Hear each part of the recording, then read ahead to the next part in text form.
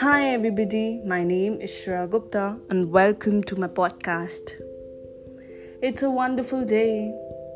I am here today sharing my first published poetry. I hope you people love it. So, let's get into the podcast. The title to my poetry says, A Wonder Woman. She kept her belongings at one place every day, for she had responsibilities to look after each day. She never complained of her prominence. Times she was reminded of her existence. Maybe we could have never empathized, for the real world just existed to sympathize.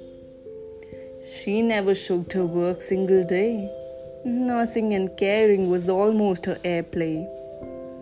The times she needed people to nurse her, people complained about her shirking work. Her work compared to transfer payment, there existed no single claimant.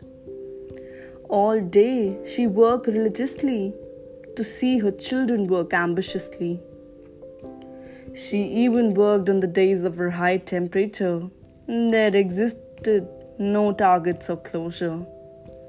Nurturing and responsibility was an inbuilt to her abdominal, the reason why she was referred to as the phenomenal.